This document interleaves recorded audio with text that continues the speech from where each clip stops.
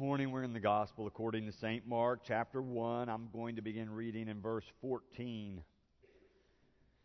After John was arrested, Jesus came to Galilee, proclaiming the good news of God and saying, "The time is fulfilled, and the kingdom of God has come near. Repent and believe in the good news." As Jesus passed along the Sea of Galilee, he saw Simon and his brother Andrew casting a net into the sea, for they were fishermen. And Jesus said to them, "Follow me, and I will make you fish for people." And immediately they left their nets and followed him. As he went a little farther, he saw James, son of Zebedee, and his brother John, who were in their boat mending the nets. Immediately he called them, and they left their father Zebedee in the boat with the hired men and followed him. This is the word of life.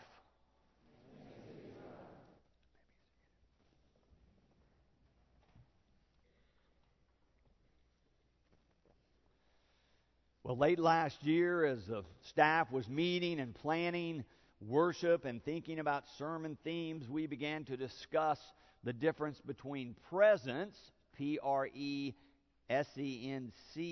the presence of God, and the presence, P-R-E-S-E-N-T-S, that we give one another, representing our love of each other and maybe representing the love of God in our lives, and how the presence as relationship with God is so much more important, because the presents we give are transitory, temporary, things we forget really so very often before very long. And so we're thinking all this month and into next month as we follow these lectionary readings about how do we experience God? How do people come to know God is alive in their lives through Christ? What is the difference in the whole variety of experiences that we have described in our scriptures? And how does that work in our lives? How do we identify when God is at work in our lives, moment to moment? We've already realized it's so much easier looking back to say, oh, God was at work. But how do we experience God in the moment and know that God is at work for good in our lives? It can be challenging to recognize where the spiritual realm intersects with the physical realm. It's not something we can really measure objectively. It doesn't happen the same way every day. It doesn't happen the same way in all of our different and varying lives. So we're using our scripture lessons as a window to practical insights we can readily utilize in our everyday living. We've already discussed from the scripture stories we've read the importance of seeking this relationship with God. As we talked about the wise men and how they were seeking to know Jesus and to come into His presence. And we looked at some common features of spiritual journeys that we might want to be thinking about. We've talked about the importance of trust and how we have to come to trust God. And when we recognize that God is moving in our lives, that God is leading us or prompting us, we have to have enough trust to take that step, that next step that God might be calling us to take. And without that trust in God, that next step is so very difficult to take in our lives, because so often it's a step out of our comfort zones. It's a step into a new future into which God is working. And yet sometimes we just find it so very hard, even when we sense God leading us, to really follow. Last week we talked about the community of believers and how very important the community is to help us come to faith, to know faith, to live in the faith, to recognize the work of God or the work of Holy Spirit in our lives together. Well, this week we have another one of those gospel stories early in the Gospel of Mark. We have this story of Jesus calling people to become disciples and to follow Him. I think it's important here to notice that even though the different gospel stories all tell some version of Jesus calling people to be disciples, Mark gives us a feature that John didn't give us last week when we were reading in that gospel. Mark tells us about the occupations of these people before they became disciples. Did you notice that? As he begins to say that Jesus is proclaiming the coming of the kingdom and calling people to repent and believe the good news, then he's walking along the Sea of Galilee, and Mark says he saw Simon and his brother Andrew casting a net into the sea, for they were fishermen. Then he goes on and talks about that call, and then says a little farther, he saw James, son of Zebedee, and his brother John, who were in their boat mending nets. They were fishermen as well. These people were everyday working people. These were business people. These were not priests. These were not pastors. These were not religious leaders of any kind that Jesus is calling.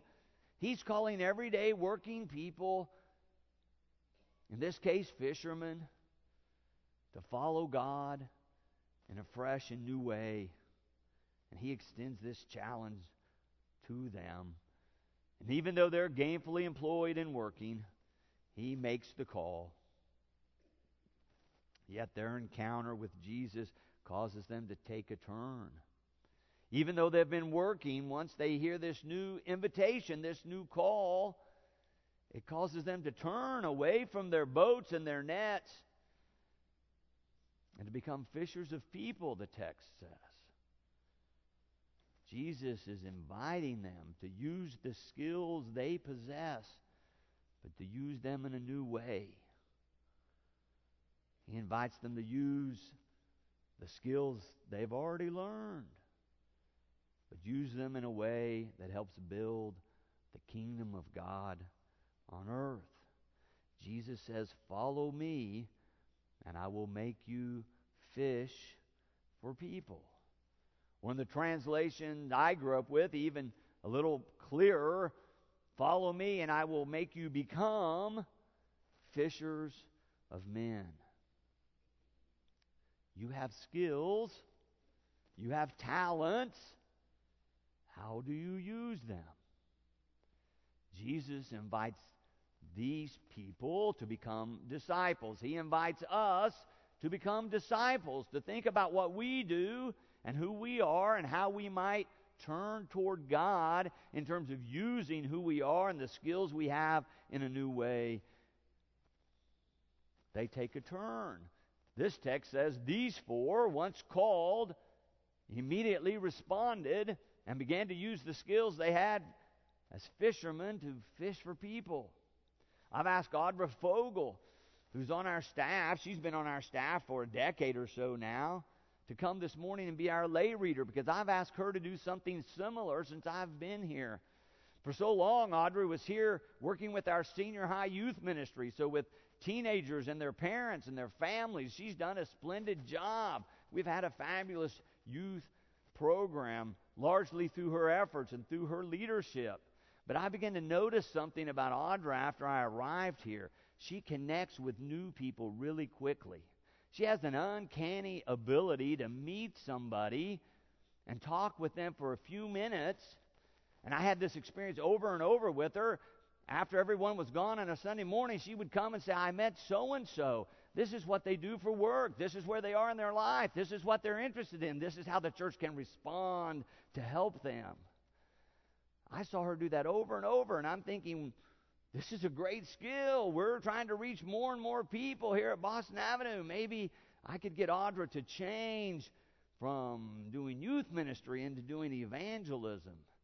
And I asked her about that. I want her to come now and tell you all how she felt when I invited her to move from the role that she had been used to into this new role.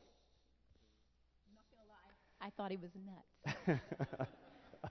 Whenever I was 17, I felt a call into ministry. And so I spent 2 years doing everything I could do with youth to make sure I really loved youth enough to work with them for the rest of my life. And I do, and I have for 27 years. And so doing something different, I thought you were crazy. She wasn't really warming up to the idea, as you can tell, when we first talked about it. I said, "Okay, think about it some more. I'll think about it some more. I'll pray about it. We'll see what we can do." So I waited a little while. I watched her continue to work. We talked a little more. And I kept feeling like this was a good move. We really could make some important steps and progress here at Boston Avenue if Audra would decide that this was a good move. So tell us a little bit about what was going on with you as I continued to talk with you about that. As I tried to wrap my mind around what this would mean, one of my favorite scriptures is a scripture in Matthew chapter 10, and it talks about two sparrows don't fall to the ground beyond the Father's notice, and you are more invaluable than the sparrows. And then it goes on to say, don't be afraid. And so as I've worked with that with youth ministry, that I think every single person is important in God's eyes. And there are lots of times it's scary, and so it's don't be afraid. And so as I kept thinking about all of this, it wasn't that my ministry was changing, it was the circle was getting bigger. Excellent. So you decided, she decided, we decided finally to go ahead and make that shift. And she said, can we call it Welcoming Ministries instead of evangelism? I'm not really trained for evangelism. She said, I said, you were already doing evangelism. But anyway, we decided to call it Welcoming Ministries. So she's been doing that for several months. If there's some experiences you've had in the last several months that would perhaps confirm that God was at work in all these changes, maybe you could share that with us. Well, I was terrified. But because at first I thought David was asking me to get people to join the church. Well, I couldn't get to that, but it's not about that part at all.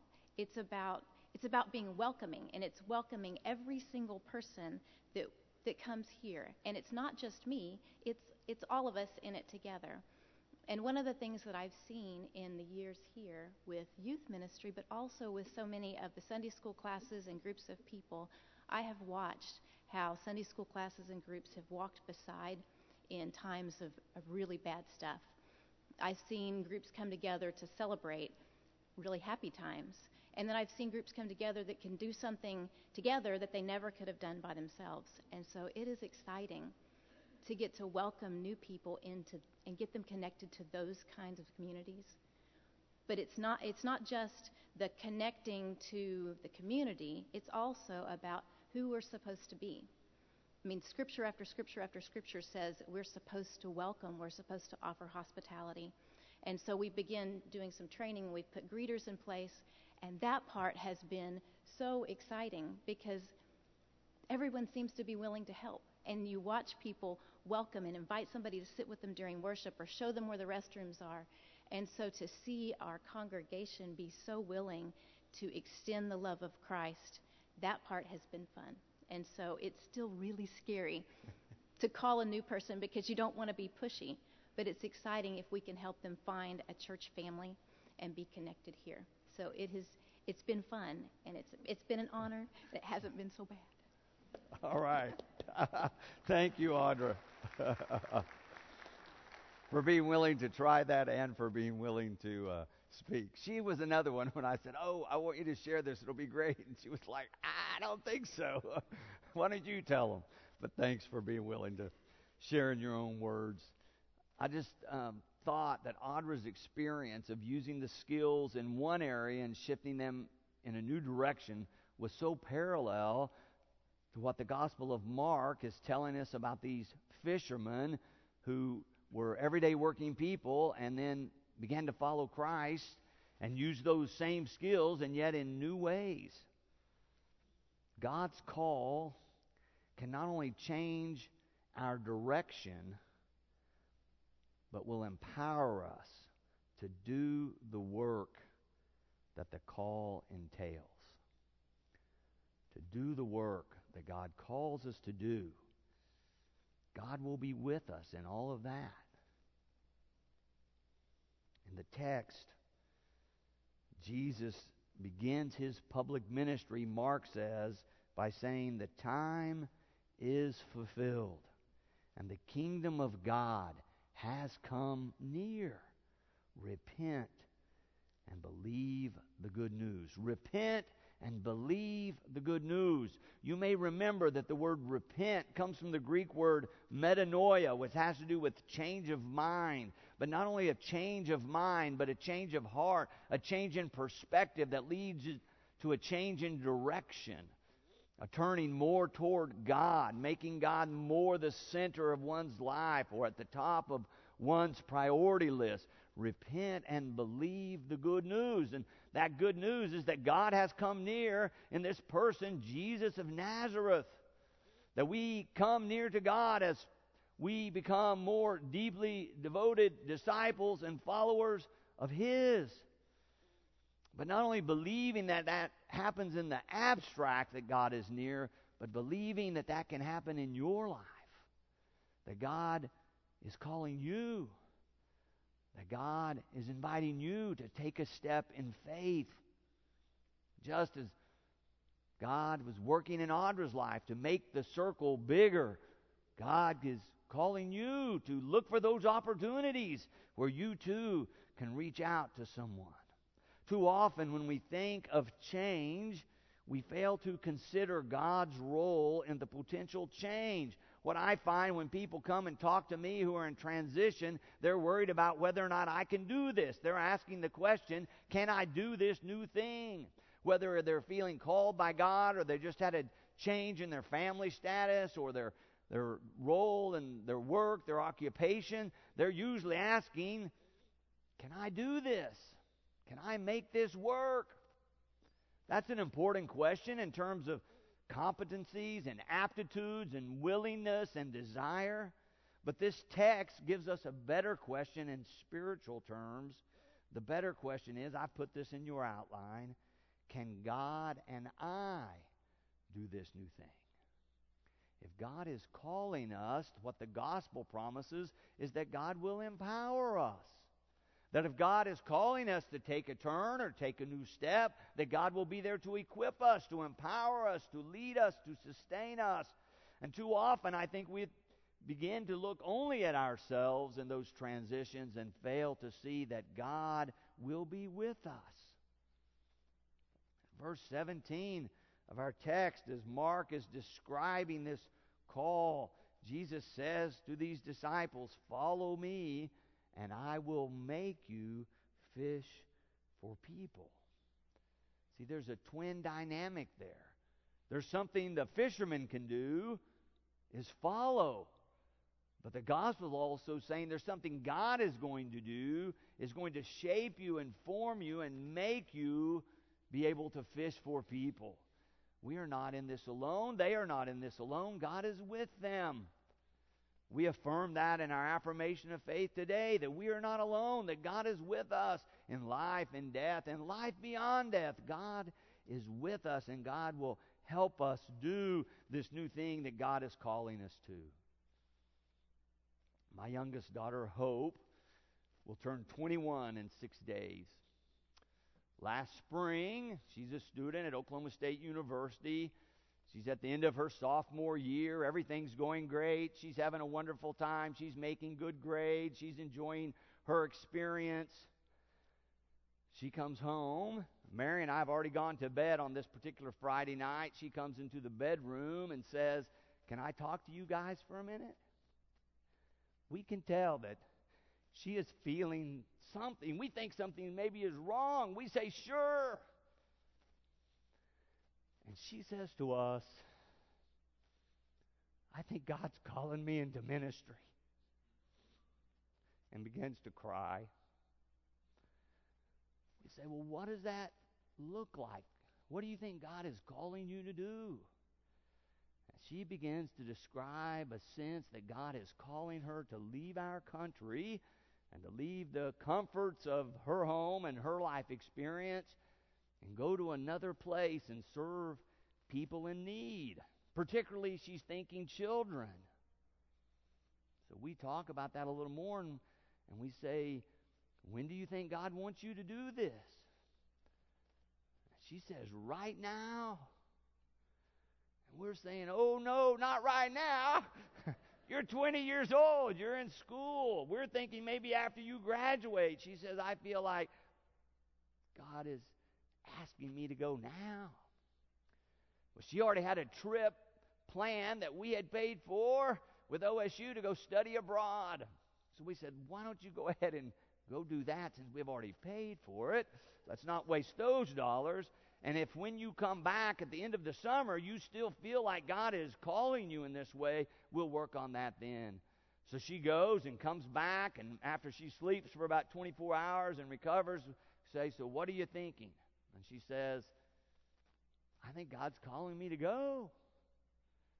And we go, when? And she says, right now. And we say, you're enrolled to start school in 3 weeks in Stillwater. How are you going to do this? She said, I don't know, but I think God wants me to go now. So we began to look for opportunities for her to do just that. She called the school, called her sorority, made all the arrangements to tell people she's not coming back to Stillwater.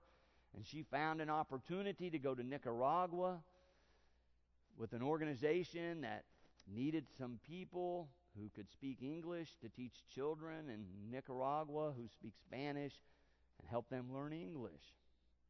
And so she spent last semester in the northwest part of Nicaragua in a very rural area with people who are mainly subsistence farmers, teaching 2nd through 6th graders a little bit of English. Because what they know in Nicaragua is that these students can learn English, their prospects for economic success skyrocket. So she spent her time there and had a great experience. She came home just before Christmas. We said, how about, what are you going to do now? And she said, out of this experience, I want to leave OSU. I'm going to go to OCU. I'm going to major in early childhood education, which hadn't been her major.